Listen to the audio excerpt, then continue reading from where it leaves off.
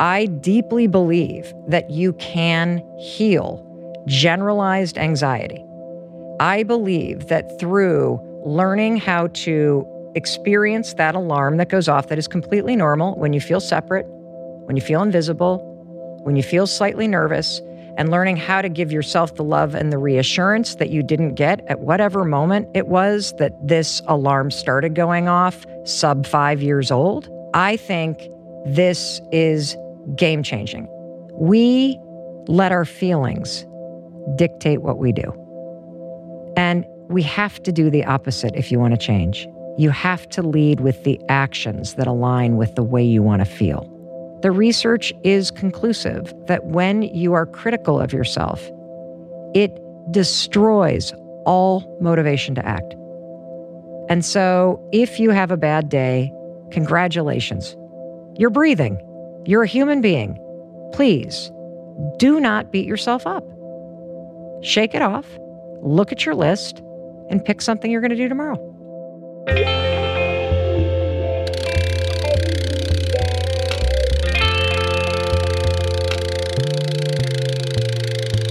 The Rich Roll Podcast.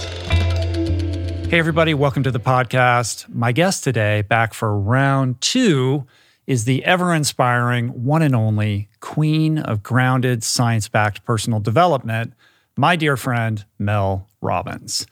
Mel is crazy talented, she's super authentic, and just has this knack for cutting through the noise and the bullshit and telling you exactly what you need to hear to get off your butt and into action. And she does it with a smile, she does it with compassion, and wisdom born from a lifetime of both success and, more importantly, epic failures. Mel is a former lawyer turned CNN legal analyst, talk show host, mega best-selling author of The 5-Second Rule and The High Five Habit, and one of the most widely booked public speakers in the world. And after absolutely dominating in the world of Audible-only audiobooks, Mel is now branching out into my territory with the launch of her brand new podcast, aptly titled The Mel Robbins Podcast, which immediately upon launch skyrocketed, no surprise, to one of the top shows in the world.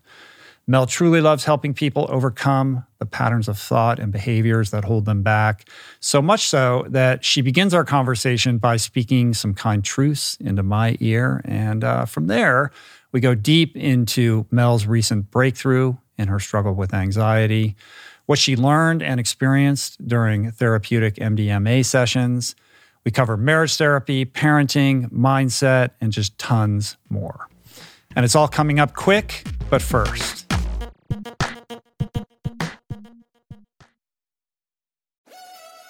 We're brought to you today by On. I am a total gearhead. I love researching the latest technology for the sports I enjoy. And I've learned that people often overlook apparel. But what you wear isn't just clothes. It is, without a doubt, technology.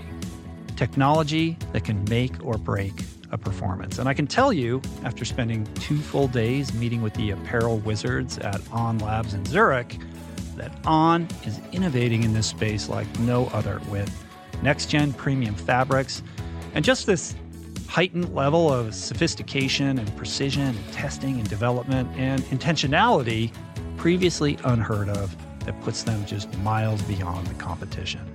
I've been rocking On's high-performance running apparel, including the long tees, the weather jackets, even the climate jacket, all super lightweight, tailor-fit, built to move, and just gorgeous to get you out and get it done in fleet-foot comfort, no matter the weather.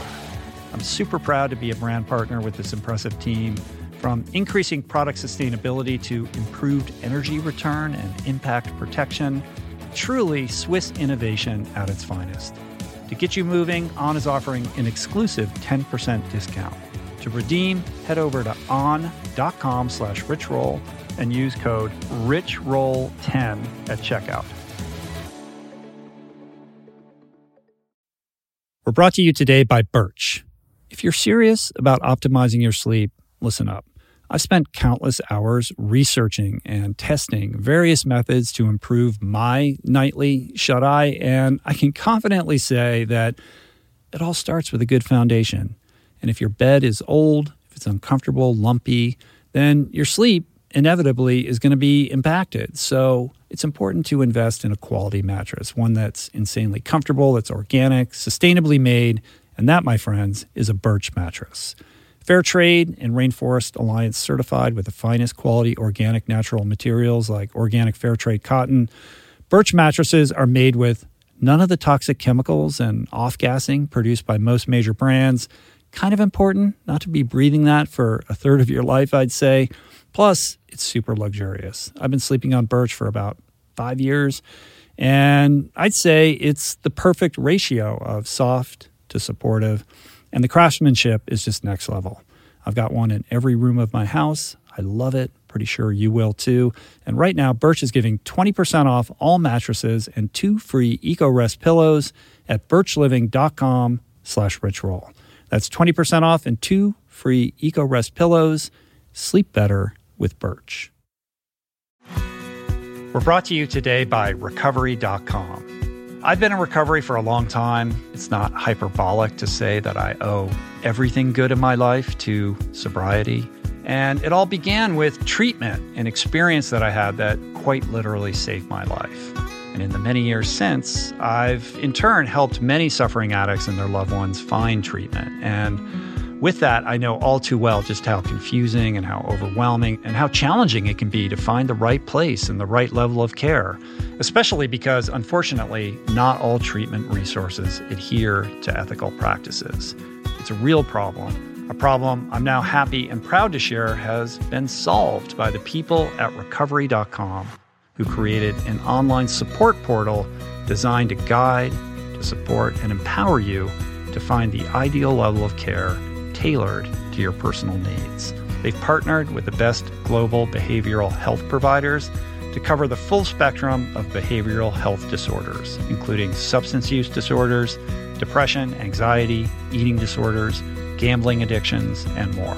Navigating their site is simple. Search by insurance coverage, location, treatment type, you name it. Plus, you can read reviews from former patients to help you decide. Whether you're a busy exec, a parent of a struggling teen, or battling addiction yourself, I feel you. I empathize with you. I really do. And they have treatment options for you. Life in recovery is wonderful, and Recovery.com is your partner in starting that journey. When you or a loved one need help, go to Recovery.com and take the first step towards recovery. To find the best treatment option for you or a loved one, again, go to Recovery.com. Okay, it's always an absolute pleasure to spend time with Mel, but I have to say, on this occasion, from the moment she walked in, her energy was really different, and it made this conversation both truly special and uniquely powerful. So buckle your proverbial seatbelt, open your hearts, and please enjoy this enlightening exchange with my friend, Mel Robbins. We're good. We're going? We're ready to rock. Let's do it. Okay, great. What were you saying? I cannot believe you just said that you feel guilty about making people drive out here to your studio. It's a commitment. It's way out in the middle of nowhere. It's cool. I'm glad you're here. It's complete bullshit. First of all, you have this incredible platform that you have built. You have people that hang on your every word. And it is absolutely like a gift that you're giving to people. So the fact that you would feel guilty about somebody spending 45 measly minutes to be able to come and have a conversation with you? It was probably more like an hour. Hardly. But it doesn't matter. I don't know. Stop that. Stop okay. that. Yeah. This is kind of like, we're going to talk about tangential issues around, this kind of mental ailment. Yes. And so let me point out another one of yours. Yeah, so this morning I was looking on Instagram and you put up the post about Zac Efron, right? Mm-hmm. Being a fan of your show. And you said, I might take this down later. And all of your fans, I held back because I knew I was going to tell you this in person, were like, stop. If you didn't actually make a difference in the world, then he would not be doing what he's doing in terms of the way he's gotten his health in order. And so you make a huge difference and you call it self-promotional, but the truth is you are creating positive ripple effects. And I think it's very inspiring that you do that. And so I don't see it as promotional at all. I see it as you demonstrating the reach of your show and the fact that the people that you have on change the lives of real people. And that has a huge impact on the world, dude. Well, I appreciate that. I'm going to clip. Now I can clip that out and I'll put that up on Instagram. Do not let him. Yeah. I'm now talking to Rich's team. Mel Robbins will drive back here and literally yell at everybody. I'm telling you, like you are humble, which I deeply admire. And it's something that, I might not be sounding humble right now, but you and I share that sort of like, aw shucks thing because we didn't get into this in terms of podcast or writing books or doing what we're doing because we had some aspiration to become a celebrity. We have been sharing our stories because I think both you and I believe that, first of all, if we can do it, you can do it. And secondly, that there are simple things that you can do to become happier or healthier. And that if you and I can save anybody the fucking headache and heartaches that we both caused ourselves, that is a life well lived. I'm on your page with that. And, I appreciate everything that you just shared. And I am trying to grow into, the person who can kind of just gracefully accept nice things when they're said to me, as opposed to, every instinct inside of me, which is to say, yeah, but, or to diminish, the kind things. I think in the case of publishing like a something that really is unabashedly very self-promotional. I mean, on its face, that's what it is, right? There is inside of me a thing like the only reason I'm putting this up, it's like it's shining a light on me, and I have discomfort with that. Like I'd rather make it about what you just said, which is the ideas behind it. Yeah, but you are making it about the ideas because you don't sit here and have the conversations and do all the work behind the scenes that you do, that most people are not aware of, that go into making this form of art and this act of service that you're doing for the world by hosting this podcast, by producing it, by putting it out there, Rich. And I think that what's really cool about putting out that post about Zac Efron giving you credit, right, for everything that he knows about health, for training, for Baywatch, for the stuff that he's learned from you, that you're the person that he listens to, is that he has a big platform. And so he can then send that ripple effect even further. And so the other thing I wanted to say, because this is going to lead us right into the topic about mental health, about mindset, about happiness, and the profound issues I've been working on in my own life, is I completely understand what you mean when you say it's really hard to accept a compliment. It's hard to accept a gift. You'd rather have it be about somebody else. One of the biggest breakthroughs I've had in the last couple of years, Rich, is this epiphany about my inability to receive love. Mm-hmm. And the fact that I was uncomfortable for a long time hearing a compliment or having somebody say something nice or having a birthday party thrown for me or receiving a gift. And I have recently had this breakthrough because I have learned that there is a extremely tight connection between feeling anxious and not allowing love to come in. And so I have this visual, Rich, and I'm going to explain this to you because I just had this emotional experience happen when you sort of were like pushing away the love I was trying to shower you with. So I think when you block love, like imagine like there's this closed door. And when somebody tries to link with you or connect with you or authentically tell you how amazing you are, if you have a hard time hearing it, you basically have put a solid door between you and the other person. And I've been working recently with visualizing the galley doors in a kitchen that swing both ways. Because you're very good at giving love. You're very good at giving support. You're an incredibly amazing friend because you're always there when somebody needs you, and you always open the door to listen, to advise, to share. And I'm the same way too. And for a long time, when somebody would try to give it back to me, the door was closed.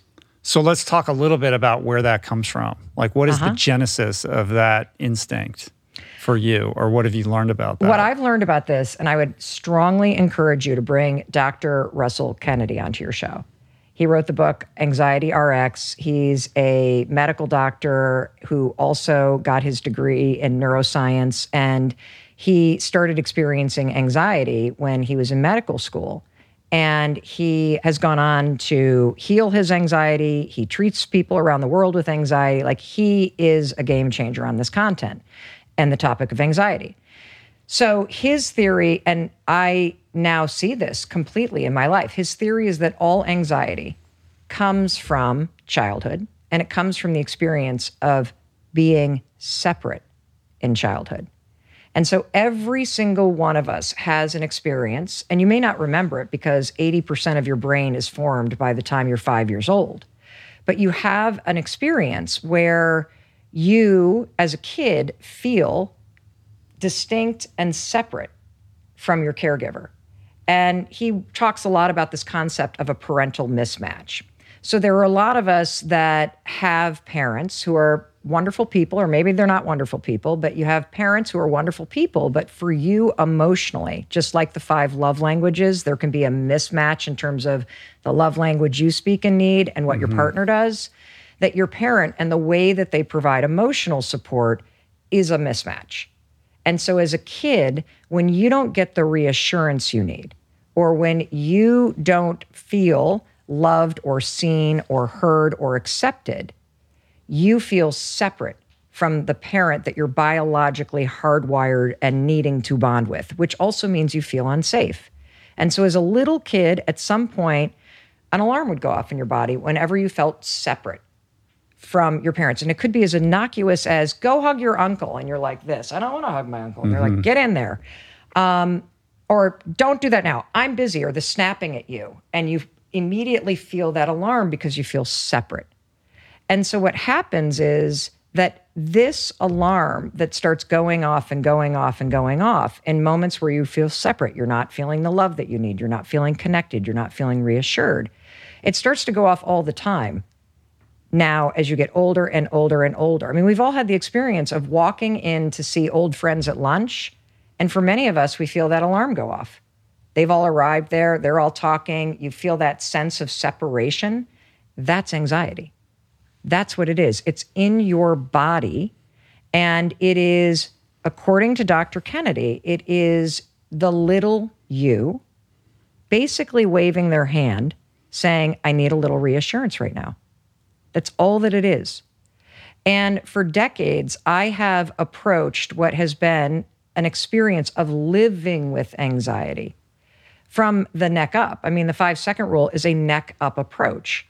And based on the last 2 years of intense therapy that I've been in, and a lot of stuff that I've recently learned from Dr. Kennedy, I realize it is fundamentally a neck down issue. That attacking anxiety and these moments where you feel separate or scared, or you feel the alarm go off in your body, if you, instead of treating it like a signal that something's wrong, if you actually treat it as a signal that you just need a little bit of love from yourself right now, just put your hand on your heart. You can take a towel and kind of do this on your back, rub it back and forth, and you feel like you're hugging yourself. Take a deep breath. Tell yourself whatever you need to hear in that moment in order to reassure yourself that you're going to be okay, or that whatever, I get it. You feel a little nervous, but all those people at that table love you. It's freaking bonkers how powerful of an approach this is. And it's also made me realize that, wow, I am so not used to giving myself that kind of love and reassurance. No wonder I'm uncomfortable letting other people give it to me. That's powerful. I mean, a couple sort of reflections on that. The first being that it tracks in a very similar way to science that's emerging on the nature of trauma. Like I've just had a couple episodes with Gabor Mate and Dr. Paul Conti, and both of them, their approaches are a little bit different, but they have this shared sense or a shared perspective that trauma arises in early childhood, and for the same reasons, the parenting match wasn't appropriate or correct. And it makes me wonder whether kind of all of these things that we experience later in life where we feel off kilter can be tracked back to those very early years. And it's interesting. I would not be surprised, Rich. Yeah. I think that in fact, I'm so deep in my own personal exploration of the somatic modalities, whether it's the cold exposure, which has been a game changer for me in many ways, and I still hate, whether it's guided MDMA therapy sessions with my husband, which has been incredible around nervous system regulation and being able to re-experience past trauma in a controlled setting that allows my body to reprocess it so it doesn't keep triggering me, EMDR. But I'm telling you, just this reframe of thinking about anxiety as not a neck up approach. Of course, cognitive behavioral therapy works. Of course, talk therapy is super important. Of course, things like the 5-second rule and pattern interruption and working on different ways of thinking in terms of interrupting the self-criticism with a little bit more encouragement. That stuff is part of the toolkit. But I deeply believe that you can heal generalized anxiety, something I've struggled with for almost 45 years. I believe that through learning how to experience that alarm that goes off that is completely normal when you feel separate, when you feel invisible, when you feel slightly nervous, and learning how to give yourself the love and the reassurance that you didn't get at whatever moment it was that this alarm started going off, sub 5 years old. I think this is game changing. It has been for me. I've now taught it to 2 of my kids that struggle with anxiety. They're reporting back like, okay, why didn't you know this? Like when I was 8 and the doctor kept saying, change the channel. Like just being able to silence the alarm and realize, oh, this thing can come and go. I don't have to be ruled by it. It's freaking awesome. The feeling of being different than or an outsider or other than, and that, kind of low grade nervousness that comes with walking into a room of people and not really knowing how to connect and feeling like you're on the outside of that. I mean, this is the story of my life. I've never really couched it or thought of it in the context of anxiety. I've thought of it more, now, and I've said this a million times, so forgive me, but I kind of perceive all of these things through the lens of addiction and recovery and the tools that I've learned, through many years of being in that rubric and in that community to make me feel more integrated. And over many years of practicing those tools and, creating a life for myself where I do feel more self-actualized and kind of with that comes a sense of self-esteem. That has ameliorated, 95% of that feeling that, I used to have that made it impossible for me to be around other people and why I medicated for so many years. But I still have some low-grade aspect of that. I've just never really thought of it as a chronic anxiety as much as just a feeling of like dissonance. It's the same thing. Because the dissidence or my biggest experience with anxiety was disassociation. So when I felt separate or I felt like nervous about something and I didn't understand that all I needed in that moment was reassurance, I would like mentally leave the room in my body. And so one of the other interesting things, the more that you look into research around anxiety, is there is an extraordinary connection between anxiety and addiction. And the reason why is because if you don't know what to do with that alarm, that is simply the little you going, hey, can you just give me a hug right now and tell me we're going to be okay? You find ways to silence it. And so for you, alcohol and addiction, for my husband, a daily weed habit. Like he never thought of himself as somebody that had anxiety either. But what Chris was dealing with in those moments when the alarm was going off, my response to the anxiety alarm is fight, go, which is why my addiction was an addiction to busyness and to work and to trying to outrun it. My husband's response to that alarm that goes off inside you when you feel separate or you feel nervous about something or you feel uncertain or overwhelmed was to freeze and to withdraw. And so it became so intolerable for him, that feeling of being separate, that he would hit, the weed pen every day. I didn't even know this, as a way to silence the alarm. Mm-hmm. And so, I think that when you start to talk about it not as anxiety, but as an alarm that has been with many of us since childhood, that feeling of being separate or getting triggered by these subtle moments where you feel like you're on the outside looking in. I mean, I think a lot of people find it hard to believe that somebody who puts themselves out there the way that I do.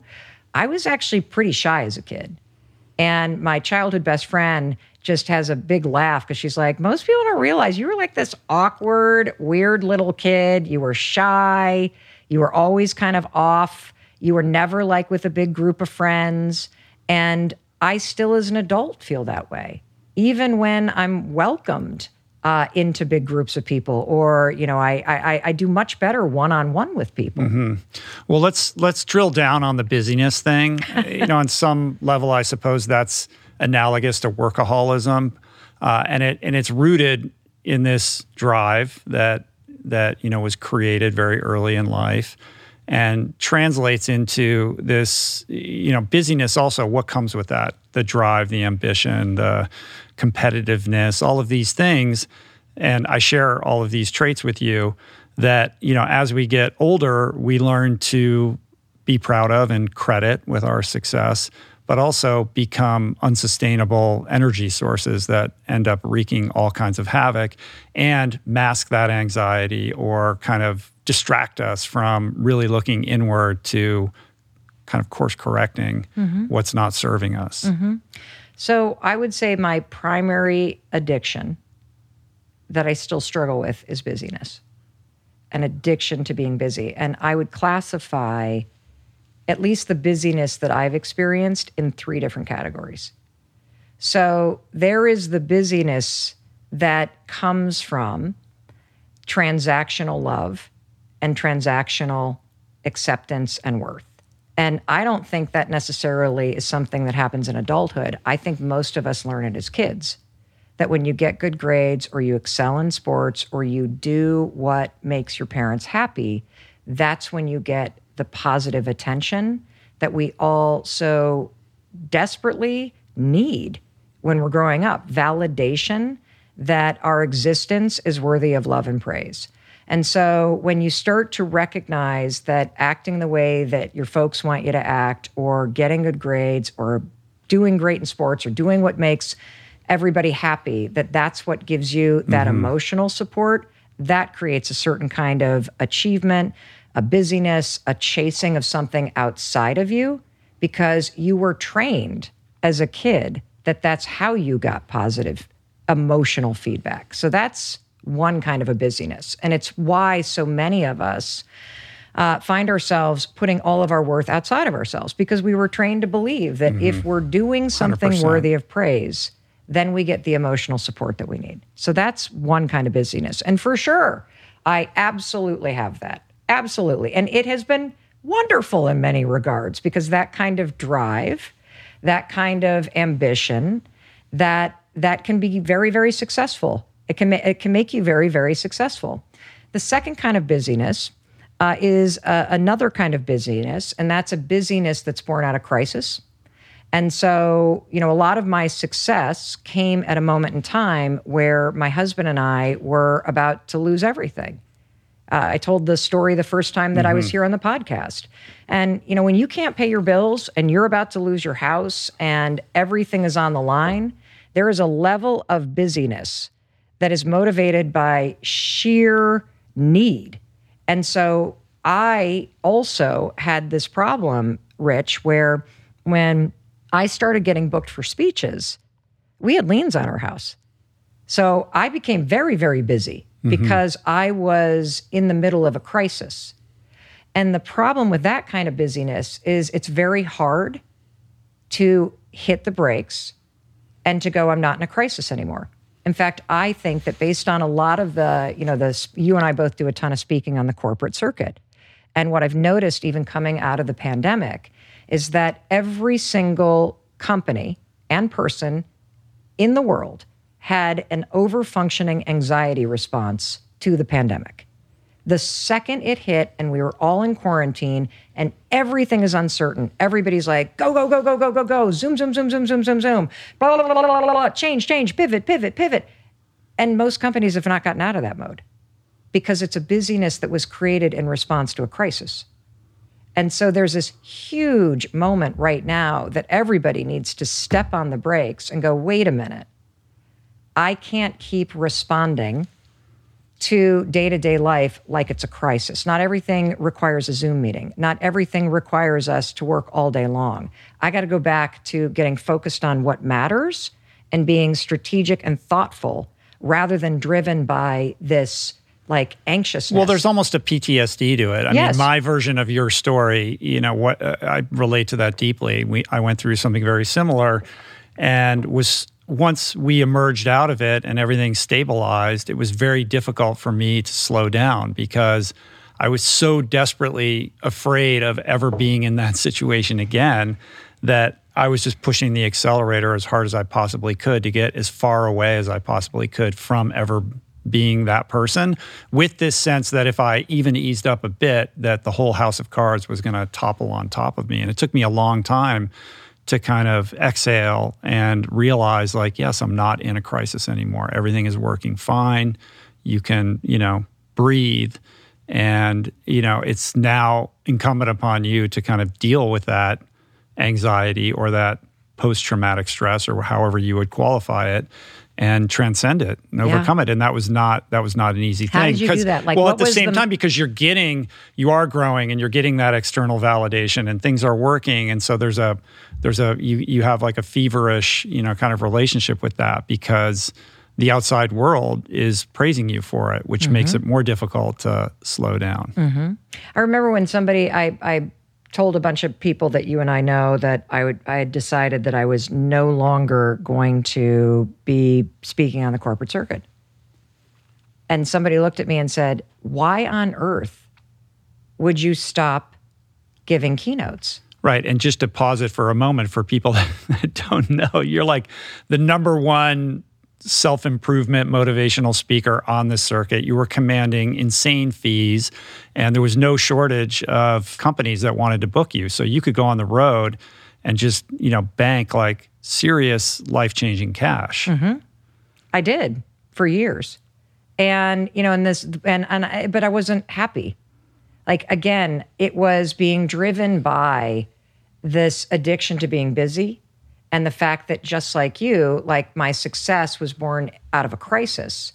And so I was trying to outrun that crisis and build as much buffer as I could. And I'm grateful for the experience. I'm grateful that I could pay off the loans. I'm grateful to be in a position that I'm in now with savings and to be able to pay for college and to be able to go on nice trips. But I wasn't fucking happy.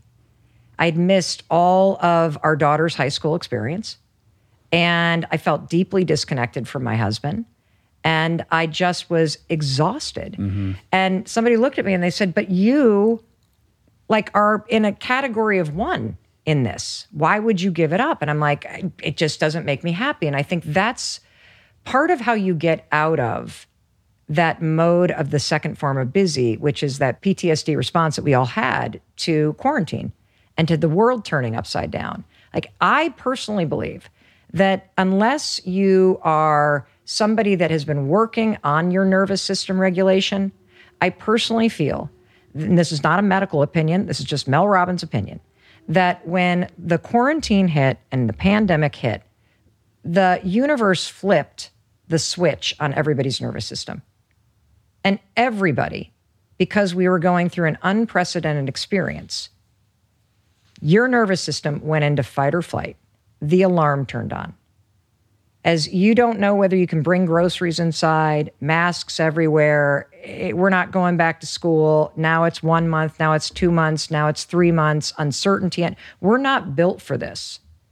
And I believe almost everybody listening, unless you are actively working on your nervous system regulation, that you have a major opportunity to do some simple things to flip the switch off and switch off your sympathetic nerve, the parasympathetic nervous system, right? And flip on the parasympathetic. I always get them mixed up because I think if it's sympathetic, it should be the one that makes you relax. I think the sympathetic, I'm probably wrong, but I think the sympathetic nervous system is the fight or flight. Yeah, which seems screwy to me. Right. But so I feel like, if you think about it, in the walls of your studio, there's all kinds of wiring for electricity. That wiring is your nervous system. And what happened for many of us, whether it's because of the pandemic or because of childhood trauma you've never addressed or because of some traumatic incident or chronic abuse, whatever it may be, the lights have always been on. And you know how some lights are like, zzz. Mm-hmm.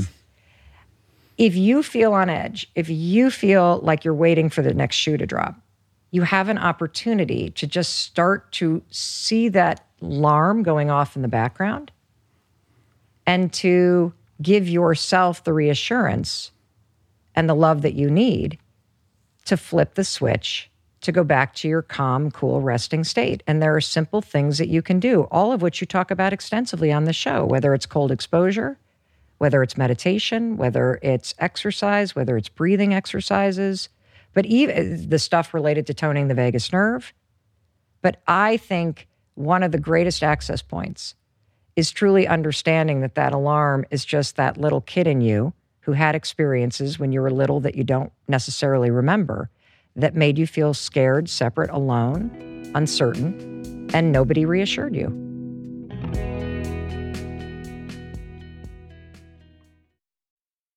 What is the meaning of life? What happens when we die? What is our purpose here? If, like me, you ponder these delicious existential questions, I have got just the thing for you. It's called Soul Boom. It's a podcast hosted by everyone's favorite best friend and my friend, the deep thinking and deeply hilarious Rainn Wilson, where he communes with intellectuals and entertainers, theologians and philosophers in intimate exchanges that tickle the mind, heart, and yes, the soul. Subscribe to Soul Boom on YouTube or wherever you get your podcasts and explore other groundbreaking series at voicingchange.media.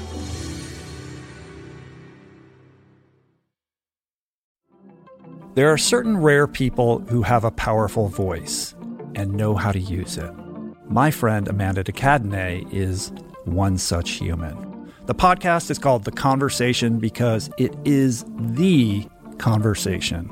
A groundbreaking series of raw and honest exchanges on the issues that matter most.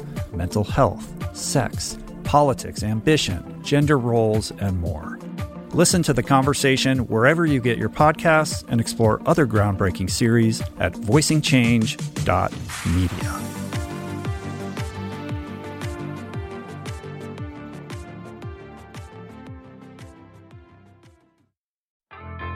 There is so much health information out there. It can feel overwhelming and leave even the most well-intentioned confused about what's what and who to trust. Well, the first person that I call when I'm seeking clarity is my friend and nutrition expert, Simon Hill, host of the fantastic podcast, The Proof. Each week, Simon matches wits with brilliant scientists, translating their evidence-based insights into actionable tools for better well-being. Subscribe to The Proof, available wherever you get your podcasts, and explore other groundbreaking series at voicingchange.media.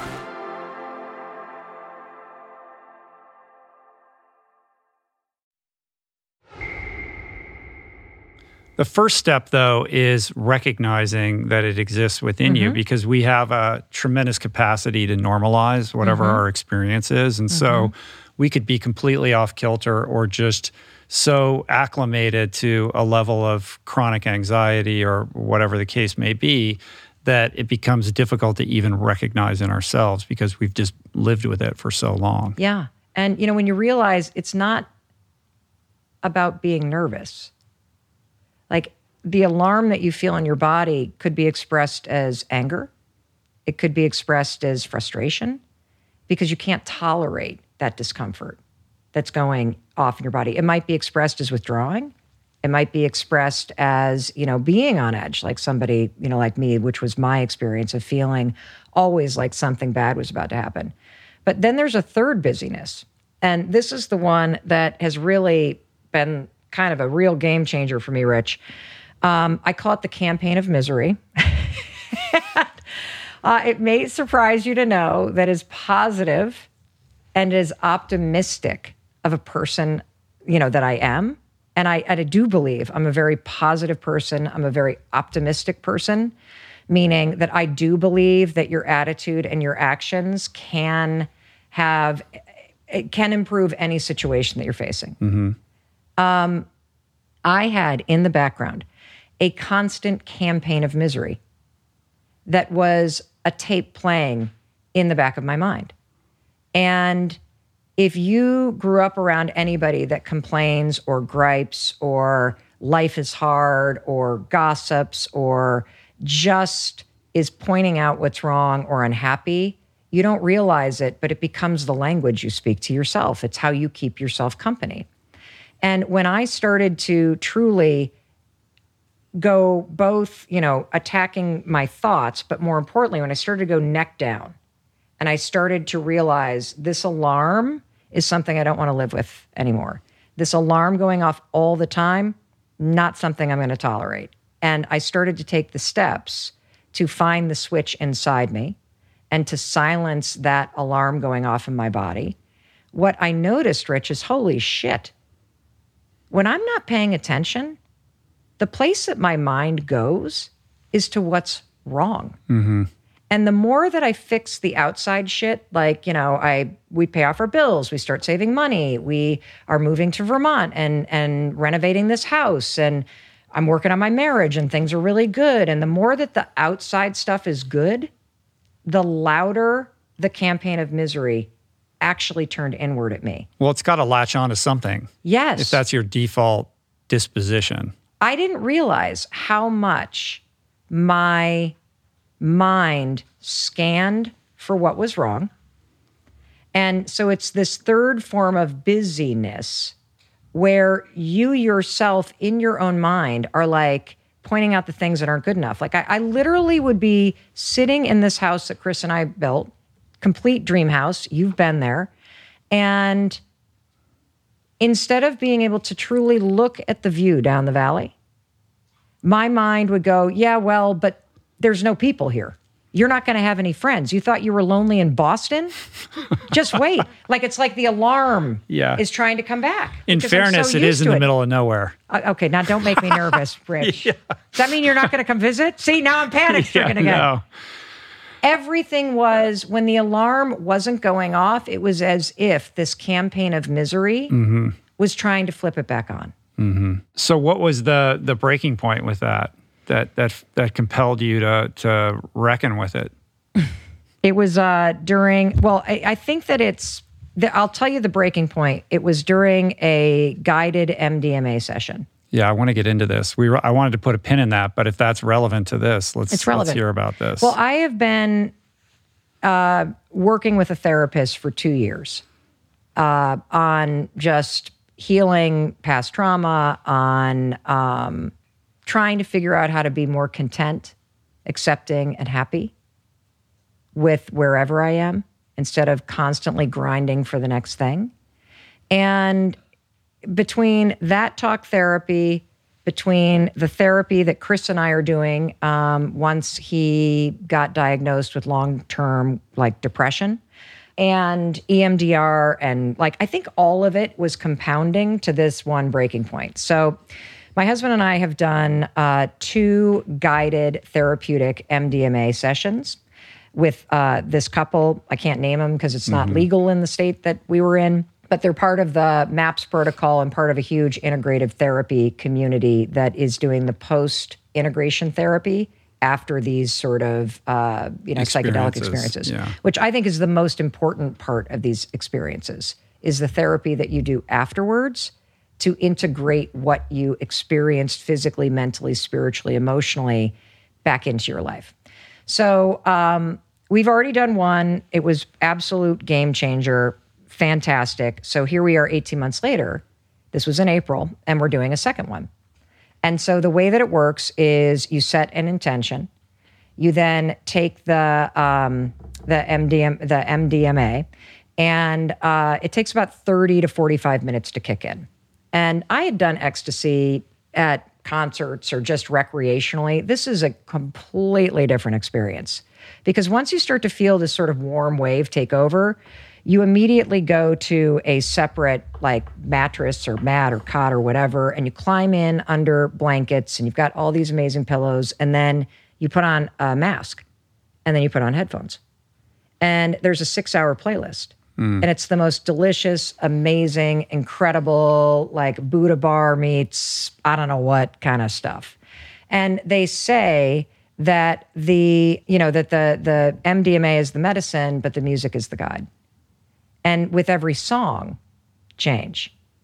What happened to me the first time I did this is I would have a completely different image in my mind. It was as if because your vision is blocked, and because you have all of this like amazing music coming in, the MDMA is a game changer because it blocks the amygdala, so you have no fear reaction.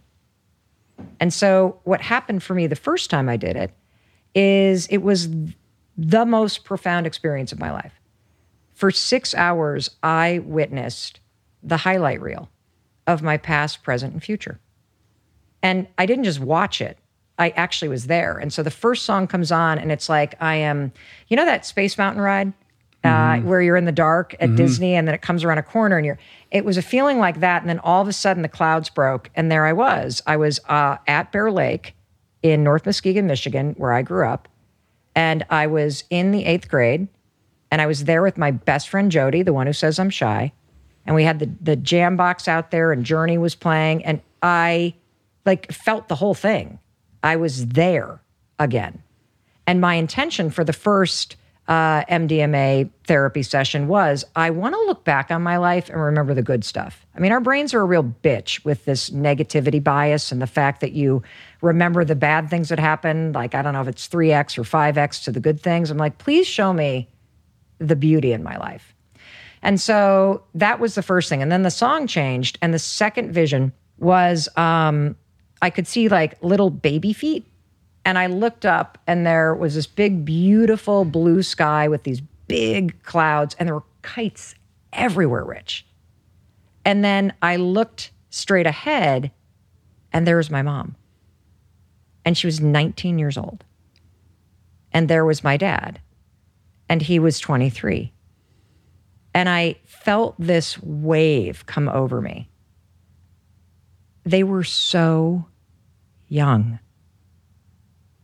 And, I love my mom and she loves me, but we have a very kind of mismatched sort of the way that we express. And I know that she feels in many ways that she gave up on her life because she dropped out of college to have me. And for the first time, I just felt this huge, intense wave of love. And I reached for the therapist that was sitting with me. And I'm like, I can't handle this. I can't handle this. I can't. And I started sobbing. And then she just put her hands on my chest and was just like, tell me what's happening and breathe into it. And I felt this crazy amount of just sorrow and love that I had never felt in just at a soul level. For how scared she must have been. And this was in the first experience that you had? Yes, and this is relevant, because wait to hear about the second one. And that experience was a vivid memory, like you were actually in that place with the kites I was the baby. All of that. And then And you were able to access a memory from being a baby. Yes, stored here, because what happens with this music is that whatever is going on with this music and this, like the MDMA, is it unlocks something in your subconscious that you can't access for whatever reason. At least this is the way I explain it. God knows if that's what's actually happening. But so for 6 hours, Rich, like it was past, present, future. I've already been to my daughter's wedding. I have been there. I've seen it. I know exactly. You traveled to the future. I did. You did. Oh, I did. And so the next day, as we were driving home, I called my mom and I'm like, I had this thing where we did this therapy session and, I saw you and Dad and there were a lot of kites. And she immediately went, oh, that's such and such park in Kansas City. I've never seen a photo of this, Rich. She said they would always fly kites and do this and airplanes and stuff. Yeah, we used to go there every, Saturday afternoon when your dad was off call. Wow. And so that was remarkable. And I had this experience of literally almost like my nervous system smoothing out.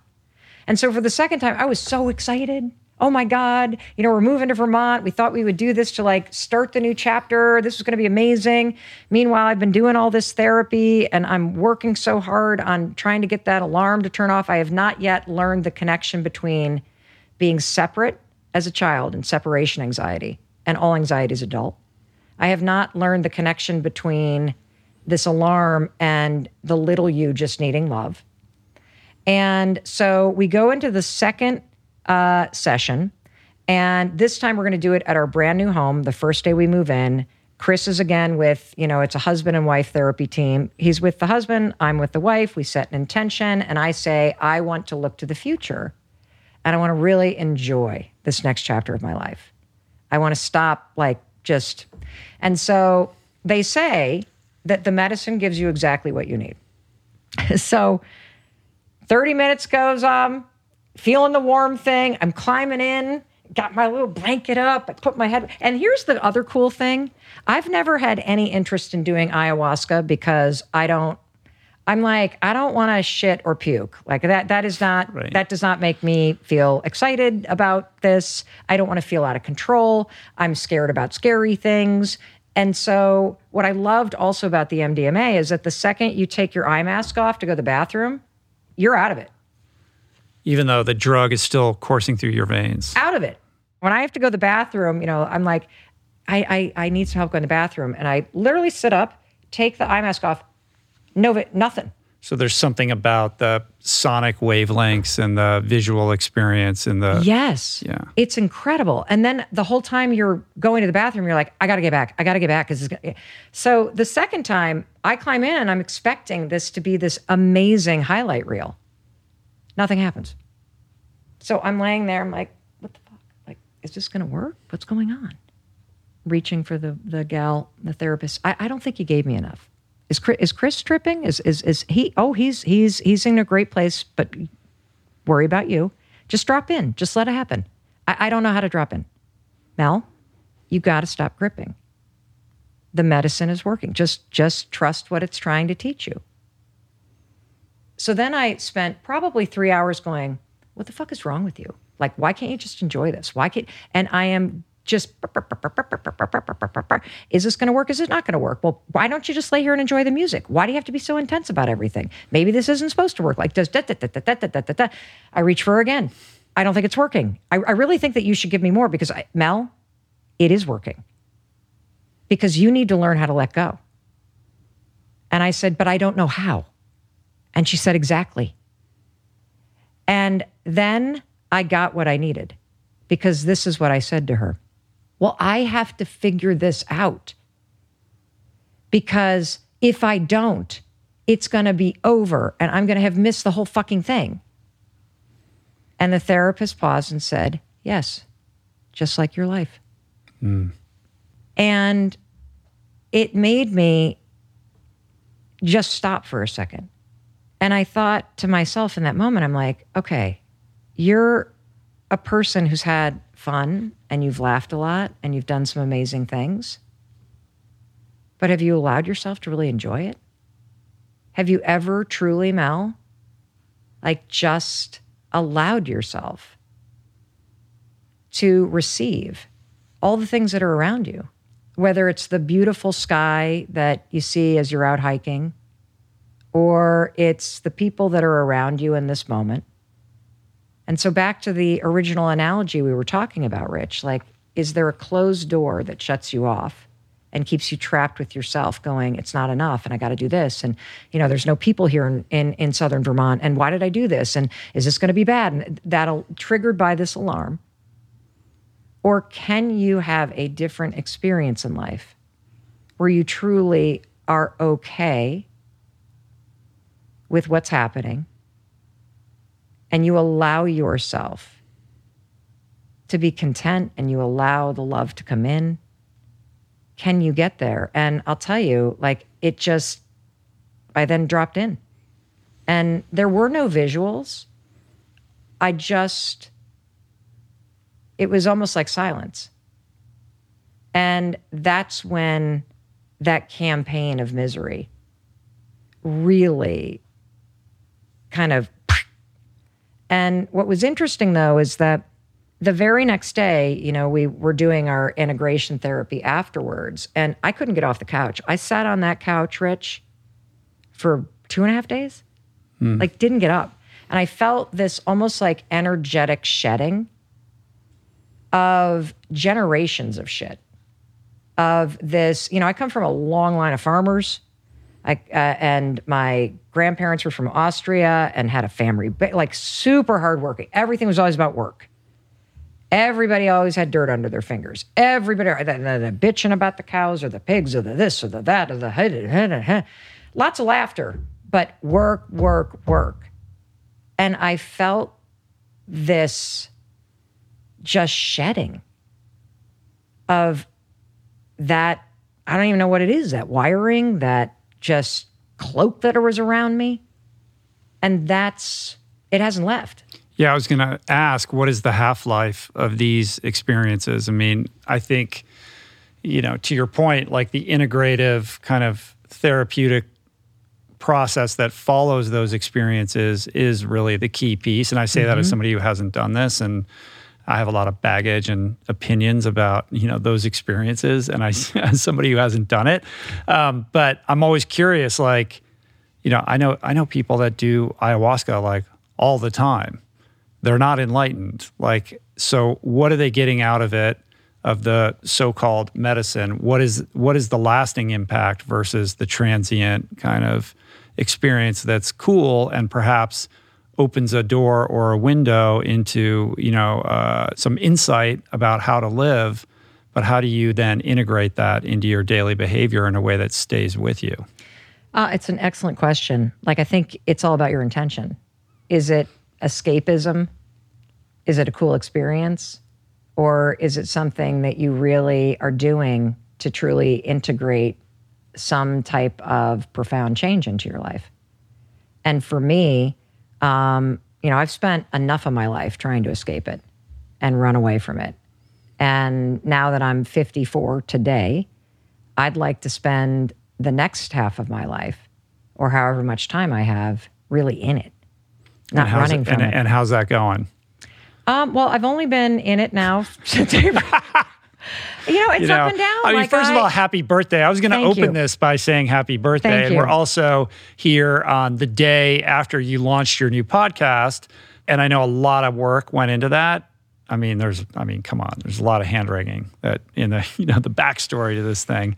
But also, that's going to flare up the competitiveness and the measuring yourself against other people and all those external forces that rob you of being present in the experience and just, that sense of gratitude or just, being that is antithetical to your disposition, right? So how does that, like in the wake of this launch, how is that showing up for you? How is that MDMA experience buffering against your, default settings? It's a great question. So I think the single greatest thing that helps me, other than the work that I'm doing from the neck down to stay in my body and to stay in the moment and to recognize when the alarm goes off and then to quiet it, is to stay deeply connected to the reason why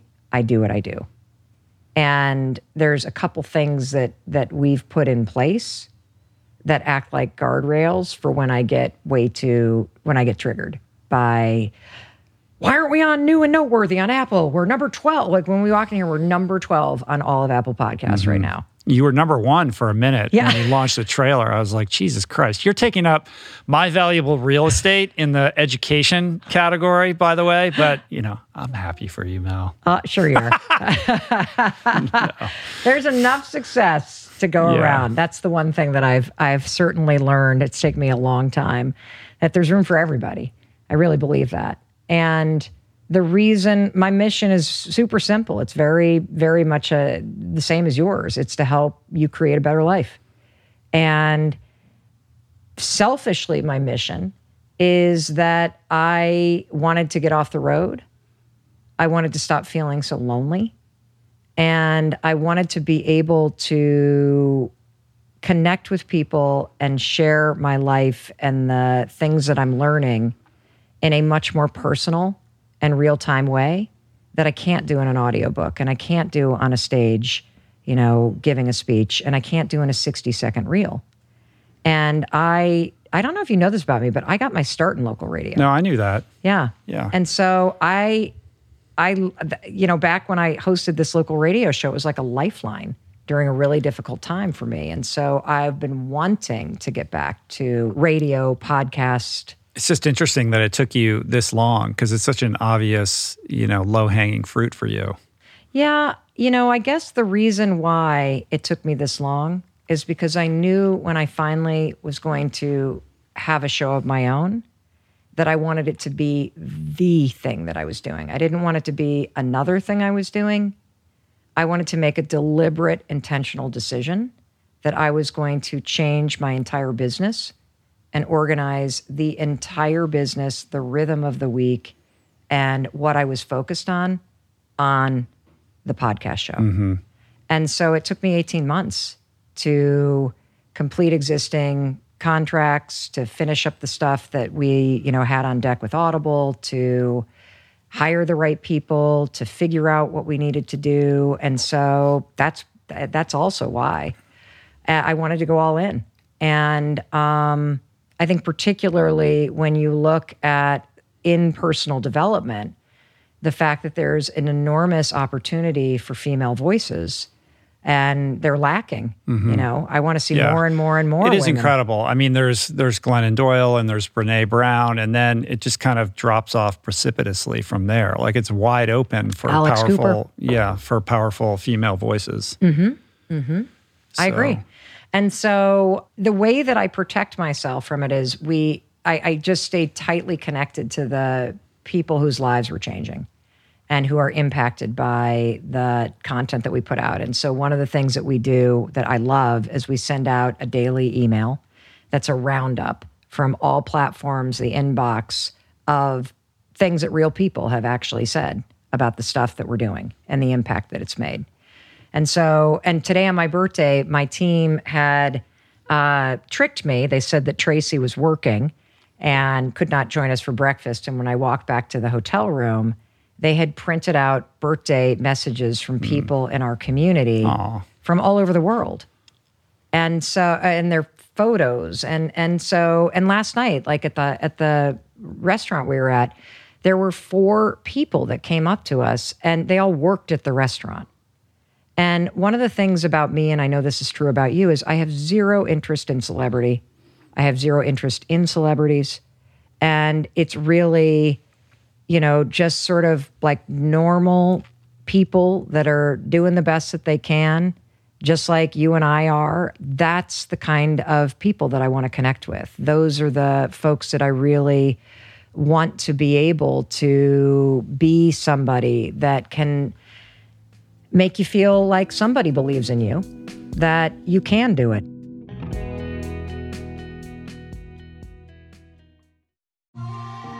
I'm super proud to announce my next venture, Voicing Change Media. This beautiful consortium of thinkers, storytellers, artists, and visionaries, all committed to fostering meaningful exchanges and sharing thought-provoking content. Voicing Change Media will feature shows like The Proof with Simon Hill, Soul Boom with Rainn Wilson, Mentor Buffet with Alexi Pappas, Feel Better, Live More with Dr. Rangan Chatterjee, and The Conversation with Amanda de Cadenet. You can explore this network and all its offerings at voicingchange.media.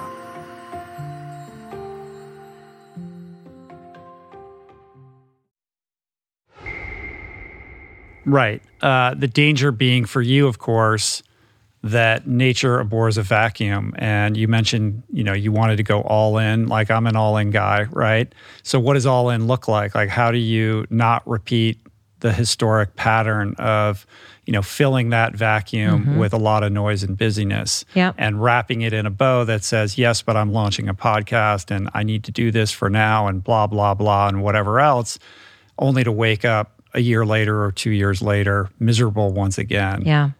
With a faint recollection of some MDMA experience that you had 2 years prior. Do I hear cynicism from Rich Roll? Is that what I'm hearing?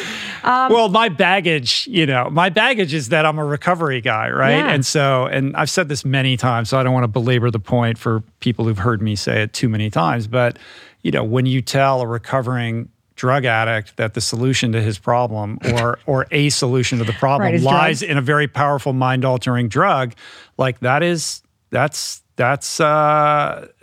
intoxicating in and of itself, that idea, right? So I will obsess, I have to do this. If I do this, then everything will be fine. And that loop can be very destructive for me. I have no judgment on people whose lives that have been improved. I know lots of people who have had similar experiences and whose lives have been made better by that. It just scares me personally because of my history, even though I know people in recovery who also have explored this and had, a positive outcome from it. Well, I think you have to pay attention to that. So that's just me, like putting my cards on the table on that. Yeah, I think you have to pay attention to that. Yeah. And I think it's enormously responsible and an act of self-love to say that.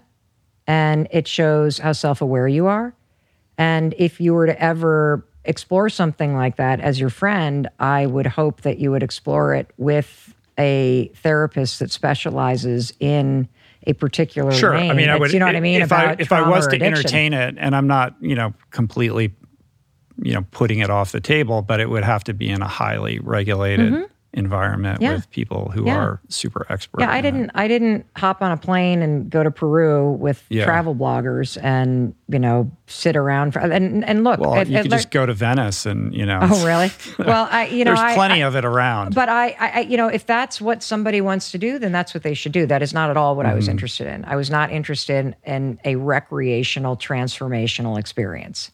I was not interested in a Burning Man situation. I was interested in addressing specific things in my marriage, in my past, in my own well-being with a guided therapist and with my husband and with therapy afterwards. And it's interesting now that like why MDMA and not psilocybin, or now they're using ketamine for similar purposes.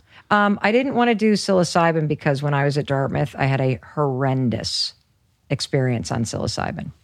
And I think we basically bought Morels that had been dusted with LSD or something because I was tripping my ass off in a canyon trying to put my hand in a fire pit because I thought there were dancing chipmunks in there. And I was living on like what the hell's the name of that band?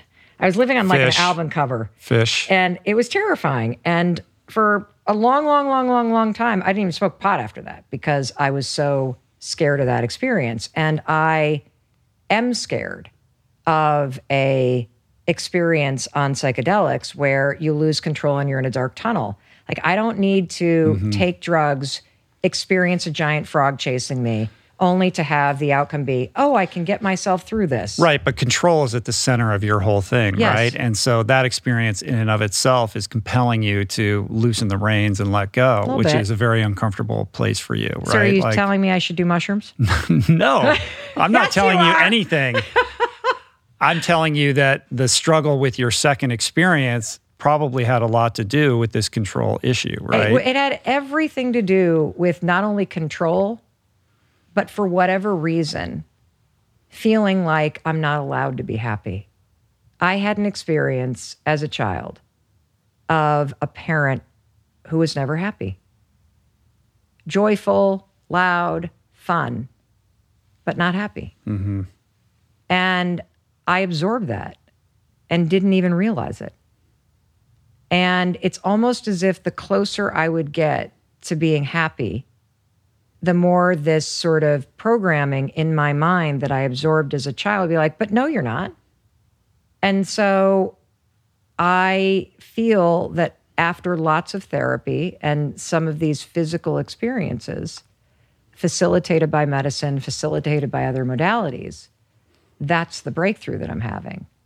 Like at a super deep level, that it's okay for me to be happy when somebody that I love isn't. Mm-hmm. It's not a betrayal. And that, it makes me sad because I think for a very long time, I didn't even understand that I wasn't happy. And it's because of this silent campaign of misery, which is how I kept myself company, because it was there during childhood. And what about the fear that comes up around letting go of that pattern, in the sense that it's going to, destroy that engine that's made you successful, right? Like, well, if I actually heal this and I'm happy, then I'm not going to have that motor that drove me and got me to this place. Dude. I think. But did you have to deprogram? Because I'm sure that you would pivot to that, right? That idea. Mm-hmm. I feel that the engine's there. I'm just giving it different fuel. So what if we all had a hybrid engine? It could run on electricity or gas. Mm-hmm. So what's the fuel now? Like, how did you make that transition?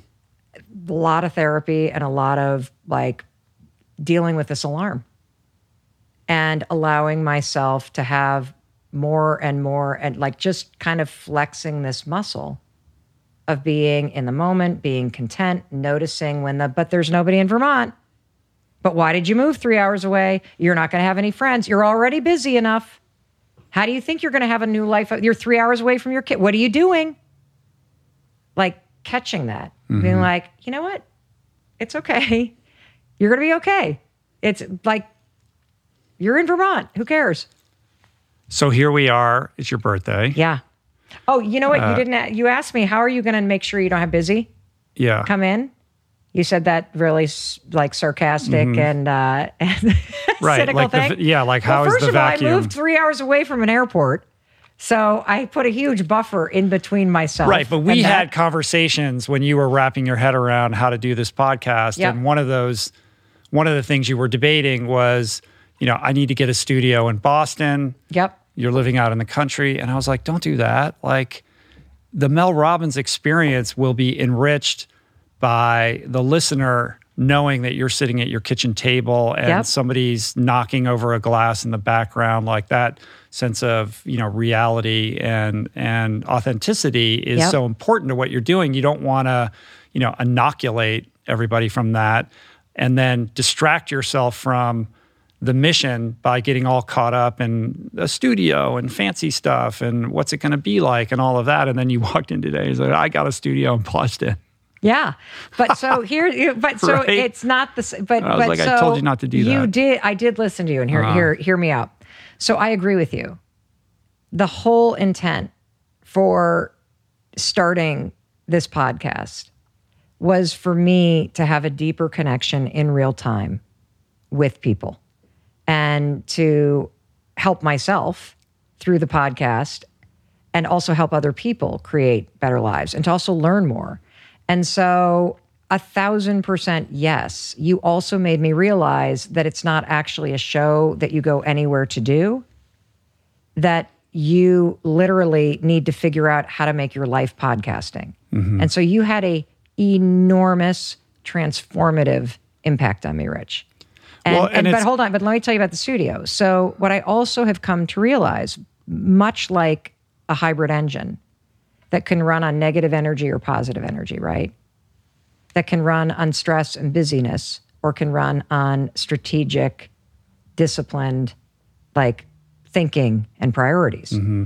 Is I've also come to embrace the fact that I'm the kind of person that actually needs two things. I need the deep, quiet, and isolation of Vermont to do deeper thinking and to feel connected to Chris and to Oakley, and to do deeper work, and to exhale, and to commune with nature. And I also need these moments and bursts of the city and of my team and of creative sprints, and that I can't do that if I don't have an office somewhere But I have to figure out how to not be in that office every week. I have to figure out a business model so I can live my life and have the podcast be part of it. And I can have a legitimate business that runs like a business, not out of the desk in my house, but at an office that is not my house, which is something I haven't done in 8 years. Right. And you got like whatever it is, 200 miles of New England countryside separating you so that you can't escape into that office. Yeah. And the other thing is that I don't want jumping on a plane to give a speech to be the solve for that energy and that kind of creative thing that I need. Right. I need my projects to do that. The challenge obviously then is for someone who's trying to simplify their life and be very focused to not allow those externalities to fill that void or that vacuum and then create all the insanity that you are trying to get away from. Yeah. How do you and do repeating that pattern. I mean, I've been on a similar journey with the whole thing. I mean, this studio that we're in now is a relatively new thing, but the good thing about it is that it has allowed me to relinquish a lot of the control and to empower other people. And that's been a huge learning curve for me. And to make it more of a communal effort as opposed to, I'm doing this thing, we're doing it, which has been great. So there's a release with that and a letting go that's been instructive and I think empowering for the people that I work with here and also for me as well. That's freed me up to do other things. And I still hold on probably a little bit too tightly, as you're finding out, it's more work than people realize to do this thing. It's really hard work to put out good content in this format and to do video.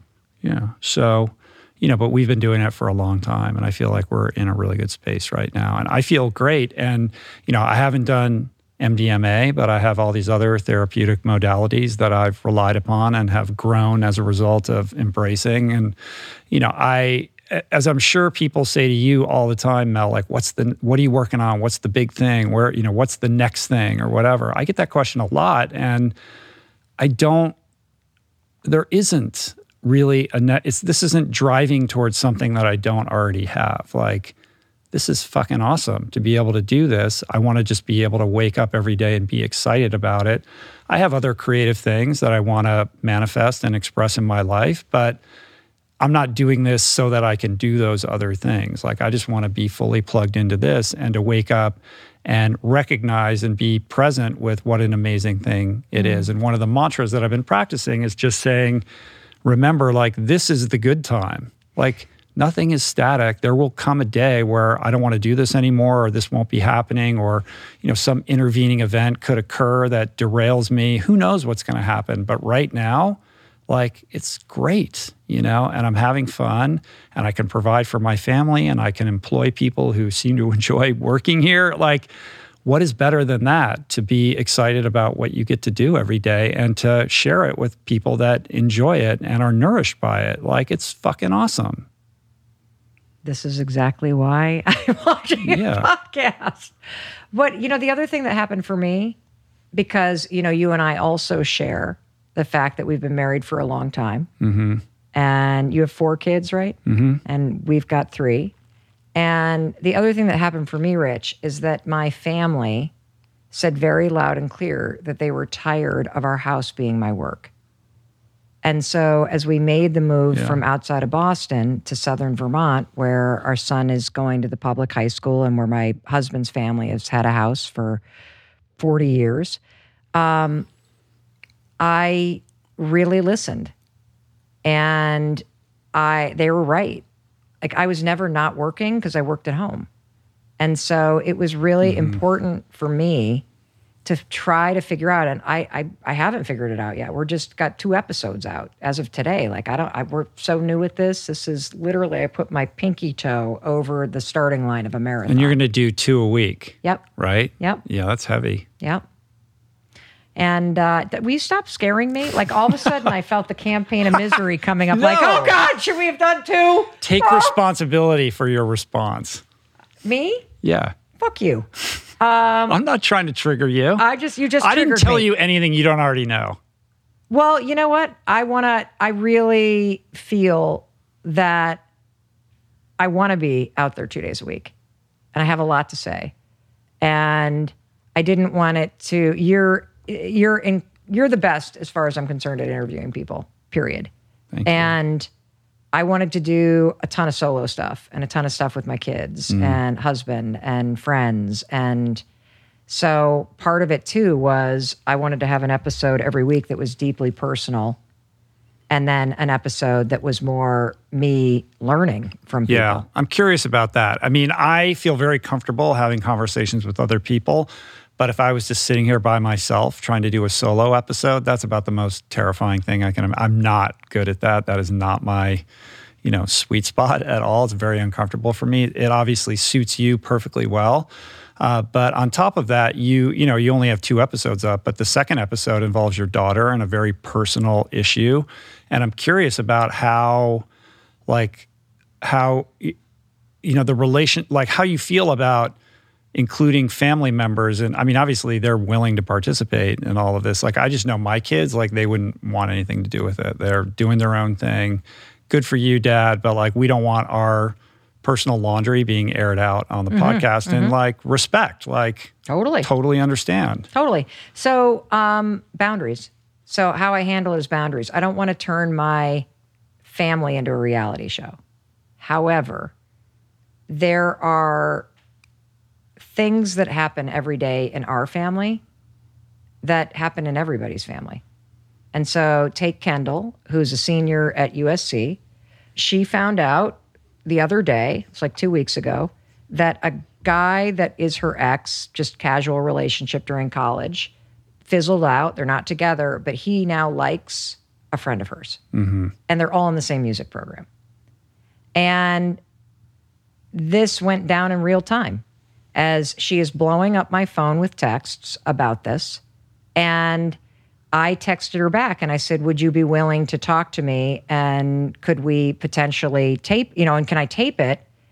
And we maybe use it as a podcast episode. And she writes, sure.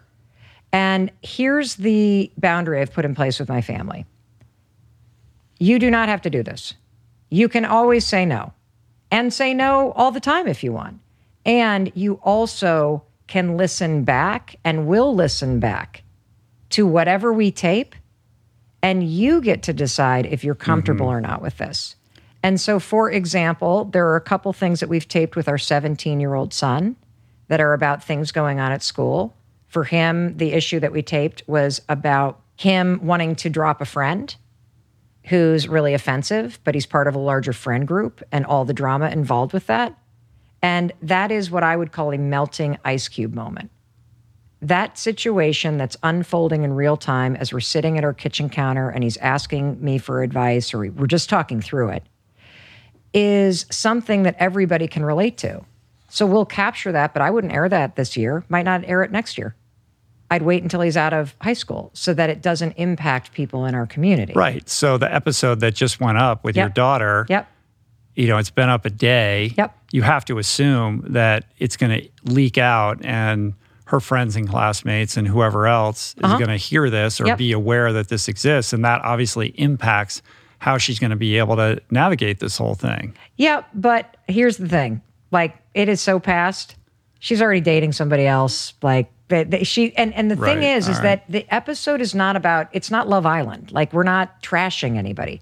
She's calling me to process in real time that wave of emotion that hits you when you find out that your ex likes a friend, or you find out that you didn't get that job, or you find out and you now are wrestling with which version of you. Right, how to respond effectively. How do I respond to this? Because the truth is, she doesn't want to not have them in her life. She also doesn't want to feel the shit she's feeling. Mm-hmm. And so how do you, in those moments when the emotional tsunami hits, how do you find your power? And so what I am really proud about in that episode is I'm not even giving her the advice. She's actually unpacking it in real time for herself as she's going, do I not collaborate with him? Do I do this? Am I upset? Do I even care? I actually want these people in my life. And I'm realizing that they're better musicians than I am, which is making me feel insecure because maybe that's why they like each other. And now it makes me like, so there's so much in there. But what I'm so proud of is, first of all, that she's comfortable sharing it. Secondly, that even if you're the two people, I would imagine that she talks so nicely about both of them. And at the end, she's happy for them. And she has risen above her own insecurity and turmoil to be able to conduct herself in a way that allows her to get what she wants, which is to remain friends with people, collaborate with them, and open the door to new possibilities. And wouldn't you know it, 5 days later, literally an amazing human being walks into her life. What I got out of it and what I found instructive was this sort of instructional audio about how to help somebody navigate through a problem, and disabusing people of the idea that like, oh, how do I say this? Here comes Mel. She's the one who's going to tell you, what's wrong and how to fix it. And, the parent is supposed to come in and tell the kid what to do to solve the problem. Instead, you illustrate the more effective path, which is of empowering somebody by just asking questions and providing space for them to process it so they can arrive at what is correct for them, right? Yeah. Like, it's not like, I'm not going to tell you what to do, but let me ask you this, let me ask you this, let me ask you this, and just kind of retreating a little bit into the background and allowing them to, hit that, stick that landing, which is the most empowering thing you can do. And it's difficult as a parent because you do want to solve the problem. Even if you can clearly see they should do this and not that, it's very difficult not to just say that. Well, that's one of the things that I've been working really hard on, is not trying to solve my kids' problems and not trying to fix anything. Because I've learned the hard way that my kids don't want my advice. They want me to listen. Yeah. They don't want me to correct I got into a what they're fight doing. with my daughter the other day because I stepped right into that trap. Yeah, well, steal this sentence from me. I can't remember who I got this from, but literally anytime they're upset or whatever, or they're blown up, do you want my advice or would you just want me to listen? 9 times out of 10 when I say that sentence, they're like, I just need you to listen. And then when they're done, blah, blah, then they'll typically go, what do you think I should do? And I'll be like, do you want my advice? Or do you just really want me to validate what you just said? And it's amazing how much they're mostly seeking connection and validation, not the solve. And I think if you get them talking, ideally you want to raise independent human beings that have the ability to think through an issue and come to a decision after considering all different options. And I really appreciate what you just said about the experience of listening to that second episode, because I agree with you. I don't sit here and say I have all the fucking answers.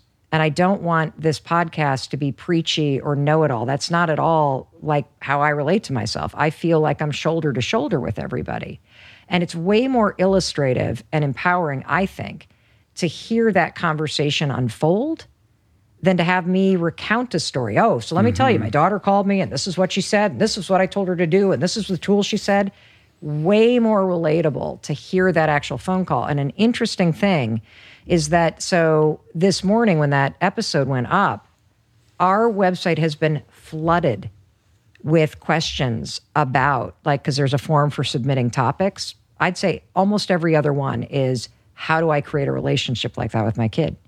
How do you, and I don't even feel like the expert on it. Like, I don't fucking know. Like I would actually bring all 3 kids on and say, parents are writing in saying, how do you create a relationship like that? What's your advice to parents? Because you're on the receiving end of whatever it is that Dad and I did. What did we do right? What did we do wrong? What is it that they're listening to? Because what they're listening to, I think, when you hear the episode with Kendall, is you hear the fact that she trusts me and I respect her.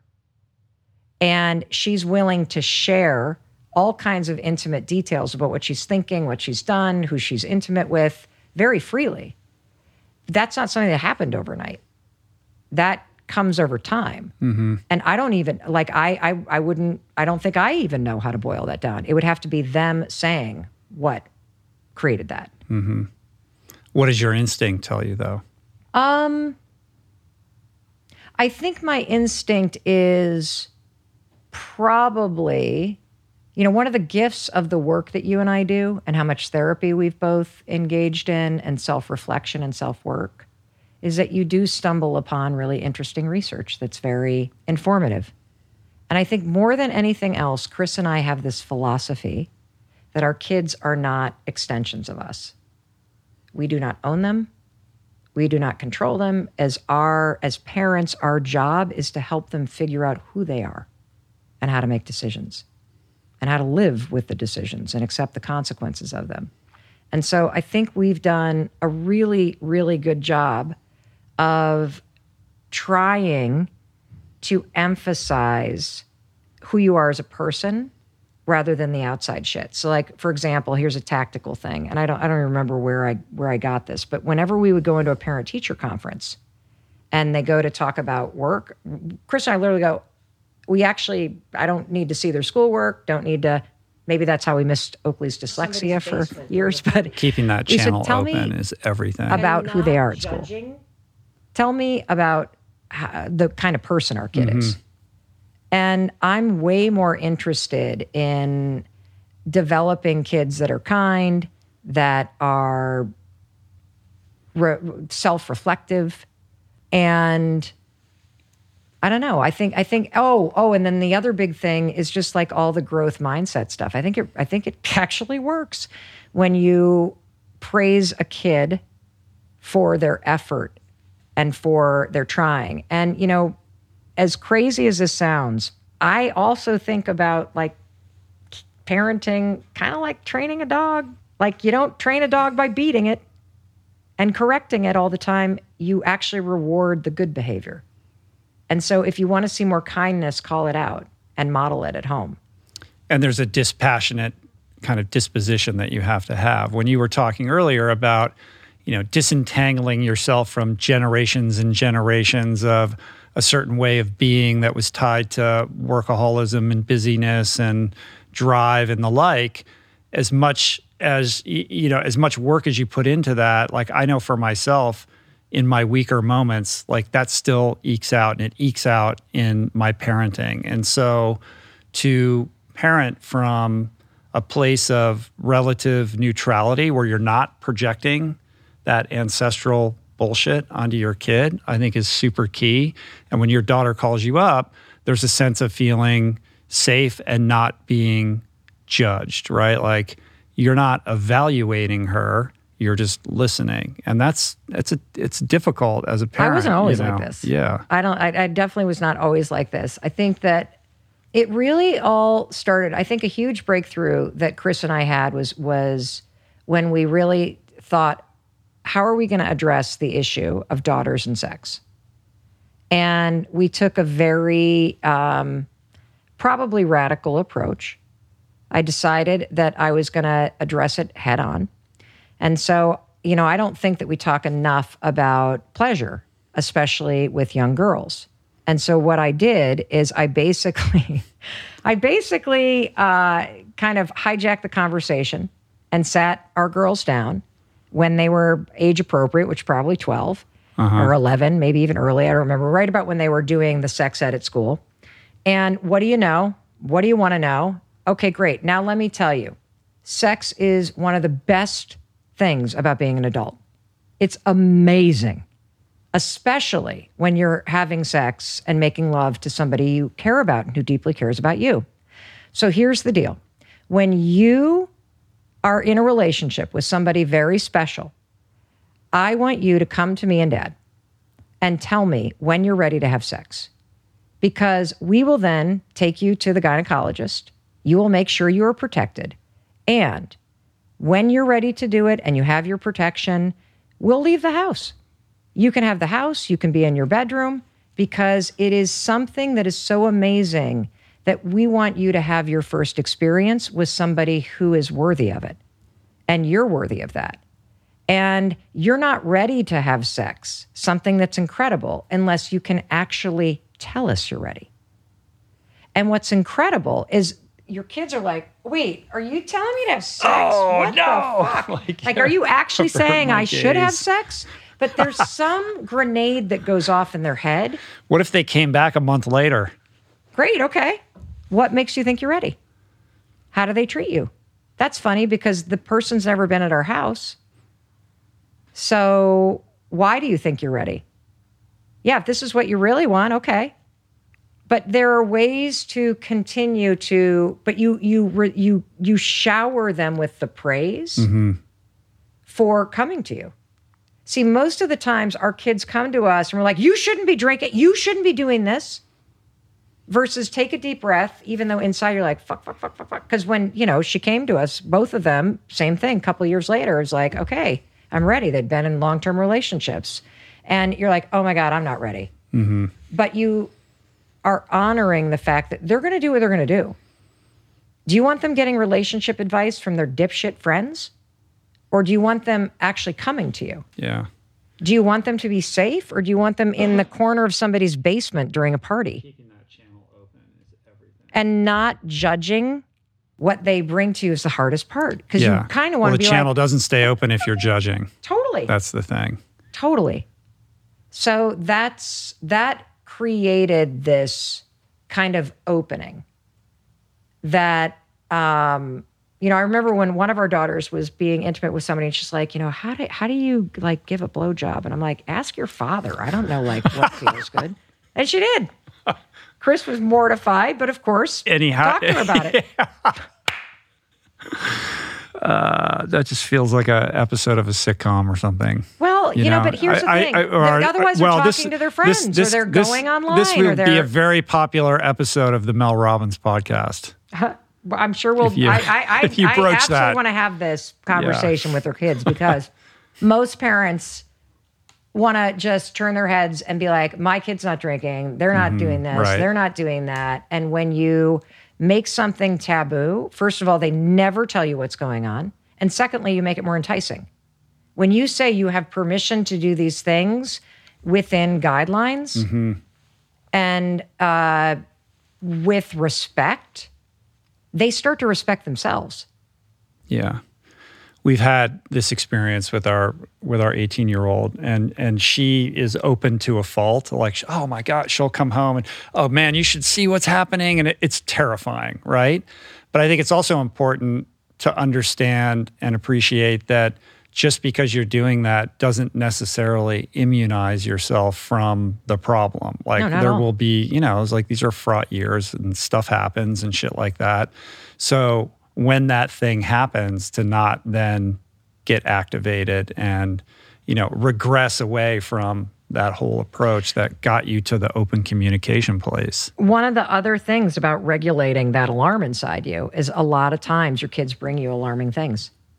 And we've all had an experience of working for a boss or having a parent that when you bring news that's disappointing or upsetting, they freaking vomit on you. And their emotional reaction is actually what you're afraid of. And so Chris is way better at this than I am. Chris is yoga instructor, meditation instructor. He also now is studying to be a death doula, dude. Oh, wow.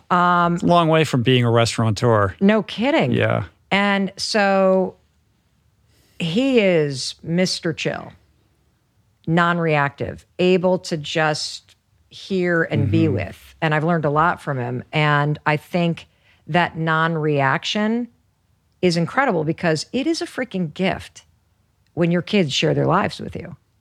It's a gift when people that work for you feel comfortable coming to you and talking about the stuff that's not working.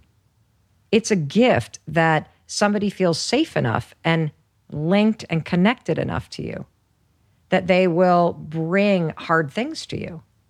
And so that's the thing that I have found to be like super rewarding about managing my own shit in terms of the reaction. And the marriage is good?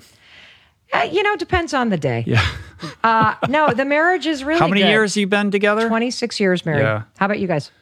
22. Yeah, the theme that Chris and I have been working on a lot is that we're really good, not surprisingly, at the doing. And it's not a situation of being roommates. It's something almost deeper. Because if it's roommates, it feels like I don't care about you. But our lives have gotten so much about the puzzle pieces. Yeah. Especially as the kids have flown the nest and they're all over the place, that we were both very emotionally sequestered from one another. So, we're doing all this stuff together, but we're not wanting to burden one another with the things that we're wrestling with in our own journals or with our own therapist. And the issue that we've been unpacking in therapy is that if I'm the kind of person, and we've talked a lot about this busyness, where I am so going all the time that I quickly take care of things and quickly do things and quickly jump ahead. And Chris is a person that is easily provoked to take a step back. As I'm doing, part of my campaign of misery is going, why is Chris not doing any of this stuff? Mm. And as Chris is sitting back, he's feeling unfulfilled because he's like, when I can never make her happy. So why, I'm just going to go on a hike. I'm just going to do my thing. And so we, over the last couple of years, particularly, as we've been in the process of moving and building this place for 2 years, we definitely have gone into our emotional corners. Not in a way that's like, I hate you, but just this sense of loneliness that we've both felt. And so we're really good right now because I feel that through having a therapist that we talk to once a week, what a gift to be able to kind of have a place to come to say that, one thing happened today. Our son has been sick for 4 days. They were supposed to fly out today for Parents Weekend, for my birthday, for the podcast launch, and we pulled the plug last night. And we were able and now have the tools to talk about what is the right decision, but to also take a moment and check in with each other about how you're feeling. Mm-hmm. Because I'm sad. I'm sad that they're not here. And I also know I can be two things at once. I can be sad that they're not here, and I can also be grateful that Chris is home with Oak and that they're making that decision not to get on a plane. I mean, he's COVID negative, but the kid's really sick. And I can also prioritize finding time to be with him when I get home next week. And you can focus on what you came here to do without distraction. And maybe that's a negative, busyness-oriented kind of perspective. But I even feel myself thinking yeah, but she's here to launch this thing, and now she can just do it and not be worried about, other people's needs. Yeah. It's tough, man. Being together for a long time. I mean, I definitely relate to a lot of that. Julie's super busy and she's got her startup and she's, putting together this retreat. She's taking people to Egypt. Wow. And I have things that I'm interested in doing. And, we birthed a lot of creative projects together, but over the years we've kind of, we have our own respective corners now. And there's something great about that. We each have our domains and we support each other completely, but it is a lot about the puzzle pieces. And, all our kids are still at home and they're somewhat independent. They're kind of the boys have girlfriends. I never know when they're there, when they're not there. And Mathis has a boyfriend and she's gone a lot too. But there is a transit authority kind of role that you're playing a little bit. And it's very easy to lure yourself into believing that you're communicating because you're talking about those things, which actually have nothing to do with your relationship. Yes. So there is an autopilot, and with that kind of autopilot, you can delude yourself into thinking everything's cool and it's static, but it's not really static. If you're in that place, you're regressing. Yeah. And that's something I always have to remind myself of, because we have, been in places where it's our lives are, we're living separate lives right now. We need to sort this out and, get back to the intimacy that, is why we're together in the first place. Well, for Chris and I, it became an even deeper and more urgent opportunity and directive, because what I've discovered is that, kind of trying to break apart my own reaction to that alarm and trying to outrun it and always being busy, right? And Chris's reaction to his alarm is to retreat. We actually, in many ways, our default patterns were keeping one another trapped in those patterns. And so there's been a real opportunity that we're now showing up differently. I mean, 28 years into knowing somebody, which is super cool, so that Chris is more of, my code name is Trip Leader, because as I was trying to think about what are the moments where I am most attracted and feel the most connected and safe with the guy. And there's two images. One is anytime we go on any kind of outdoor adventure, Chris is in fucking charge, man. Mm-hmm. That guy is Mr. Knowles, Mr. Outdoor Wilderness, Mr. Experience Education. And then there's this other image I have of him where when we first met, we were in New York City and I was meeting him for a date and he came rollerblading in a suit down Fifth Avenue, weaving in and out of traffic with a messenger bat on from work. And he just looked like he was a kid at play. And that's the guy I want. And that's the part of him that really makes me come alive. But my fucking busyness, it sends that dude into the corner. Mm-hmm. And so I'm working now, both for my own happiness and my own boundaries with work and my own ability to enjoy what I'm doing.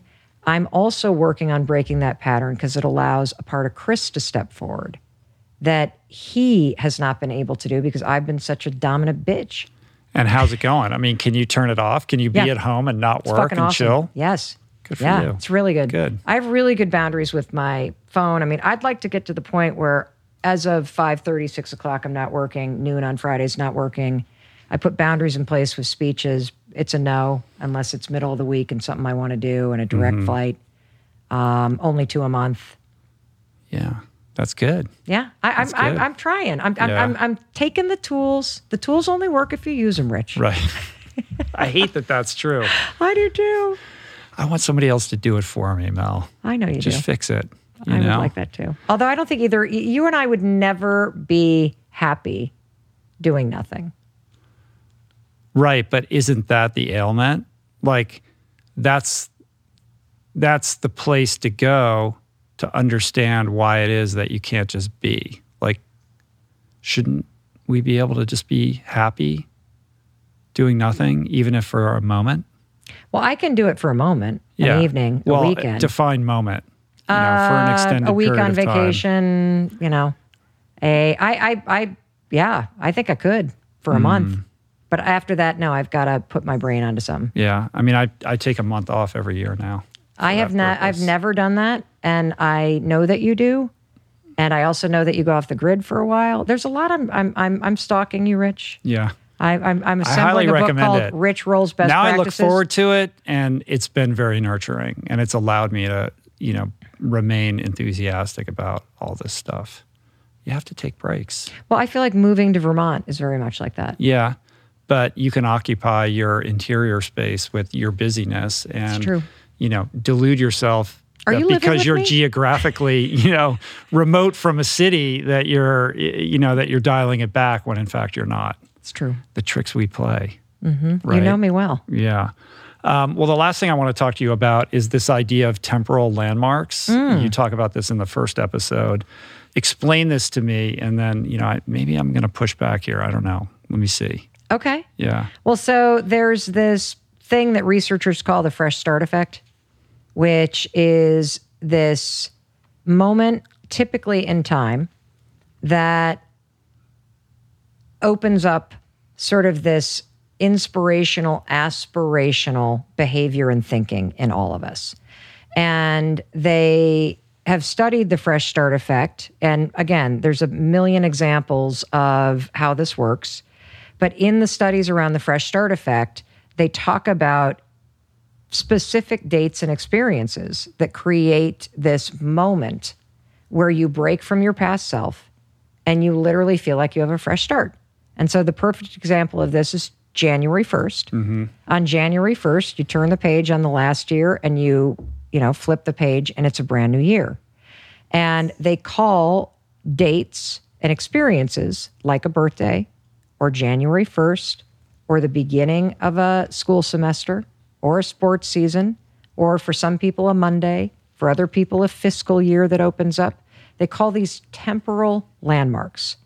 And a temporal landmark is something that gives you for a moment a break from the past. It opens up a new window of time where you consider the future and you consider the future you. And so, a great temporal landmark, today's my birthday, is the moment when they're going to bring out the cake. And there are the candles. And as I close my eyes and I blow out the candles, what do?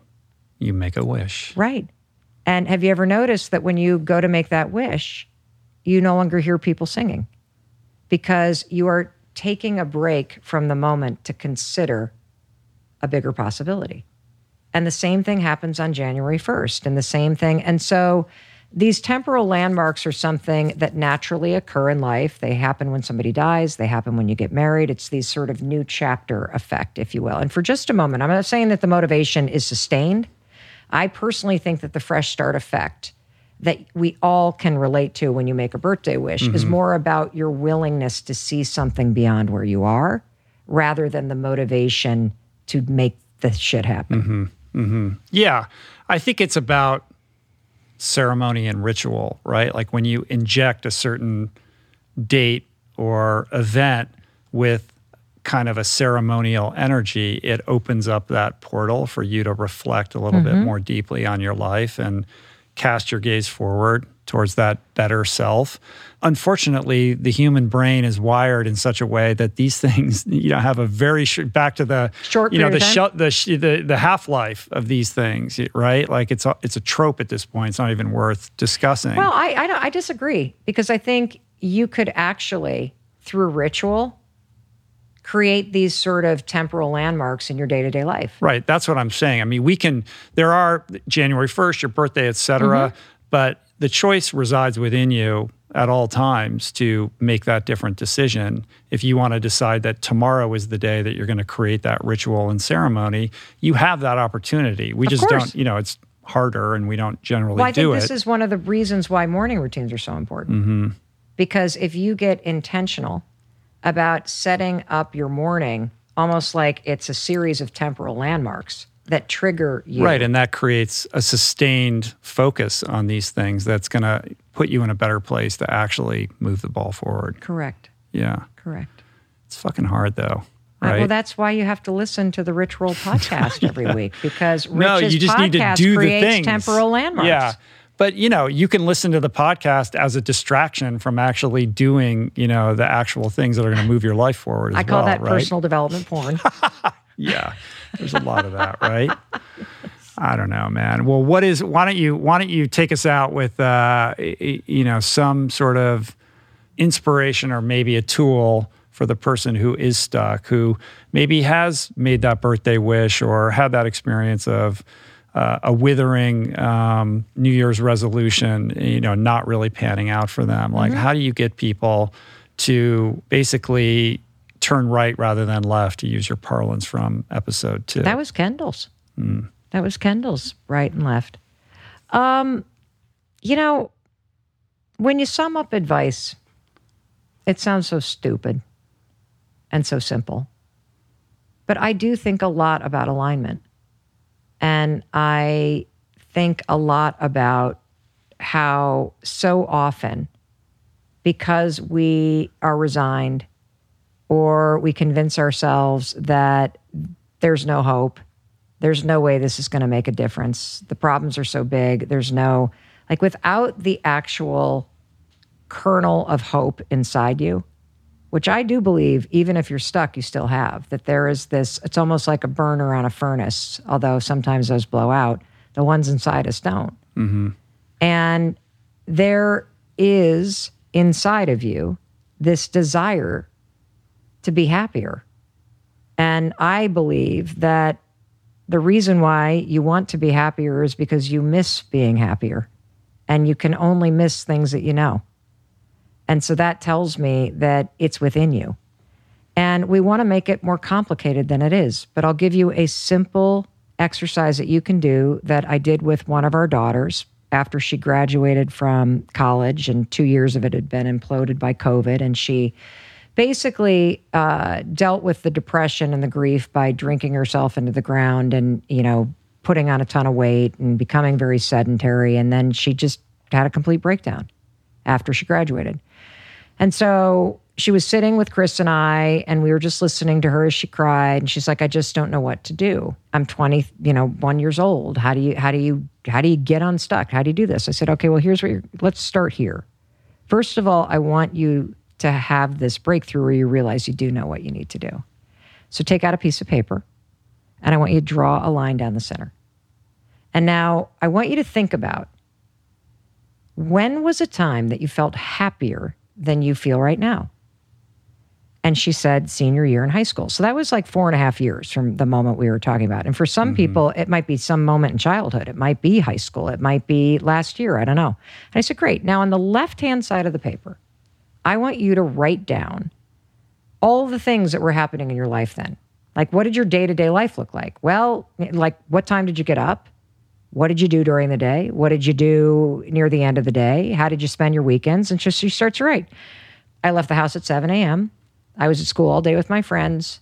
I went to lacrosse practice 5 days a week. I drank twice a week. I was looking forward to college. I exercised every day. Like, just boom, boom, boom. And I'm like, great. Now write down what your life looks like now. I sleep till noon. I drink every day. I don't leave the house. I don't exercise. I'm like, compare and change accordingly. And what happens in life, and I'm guilty of this too, is we get so overwhelmed by how big the distance is that we need to travel in order to change our lives that we miss the solution that's right in front of us, which is your whole life is about those little things that you do every day. And if you're not happy, get out a piece of paper, draw a line down the center, and write down the things that you were doing when you were a happier or healthier person, and add one in tomorrow.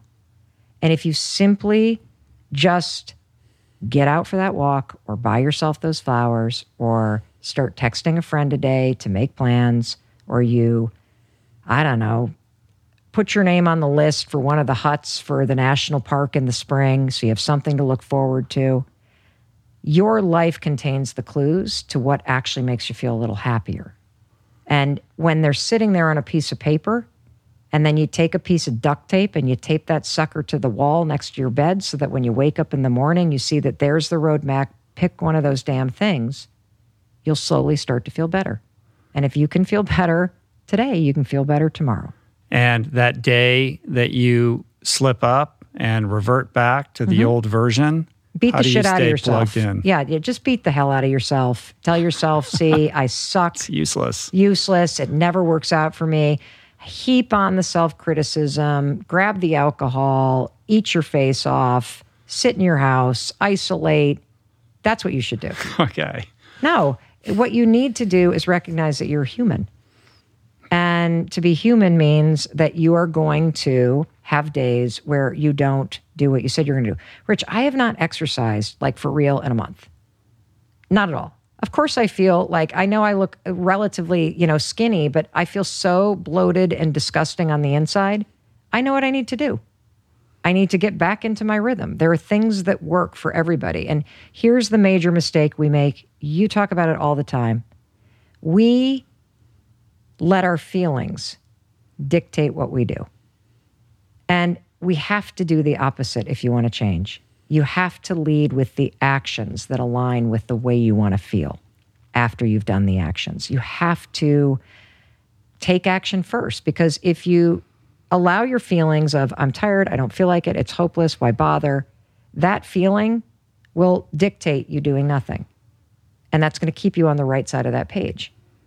If you just look at that list that you created of all the things that you know you should be doing that would just uptick your happiness slightly or make you slightly healthier, slightly this or slightly that, then act like the person on the left-hand side of the page.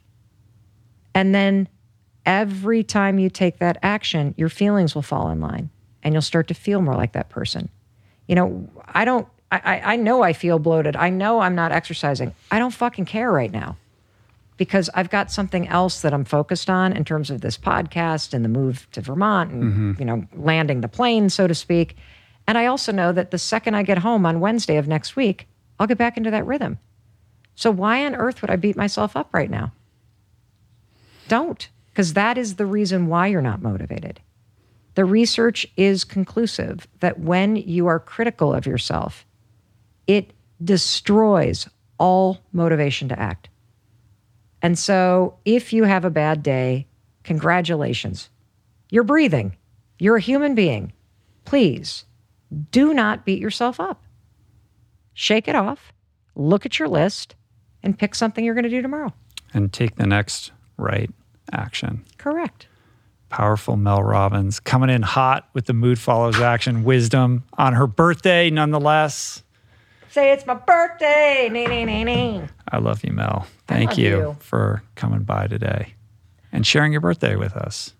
You know, I can't think of a better way to spend my birthday than to get to spend 2 hours with you, Rich Roll. And it was my honor to drive here. In fact, I would fly across the country and drive those 45 minutes to an hour because it is a privilege to be able to sit in this seat and be able to spend time with you and to have the generosity that you are giving to me and to everybody else by sharing this conversation with people that really love and respect you. So thank you. And I will respond to that by simply saying, thank you. You're welcome. And I'm so excited for this podcast. It's going to be massive. It already is huge. It's already a success right out of the gate. So I will throw it right back onto you to say that you are an amazing servant to humankind. And my hope for you is that you can truly enjoy the process and not get caught up in the externalities, because this is the good time, Mel. This is the good time. Yeah. Right now. So come back. I will. On the other side and let me know how it goes. Come to mine. All right, cool. Thanks, Mel. Love you. I love you. Cheers. Peace, plants. That's it for today. Thank you for listening. I truly hope you enjoyed the conversation.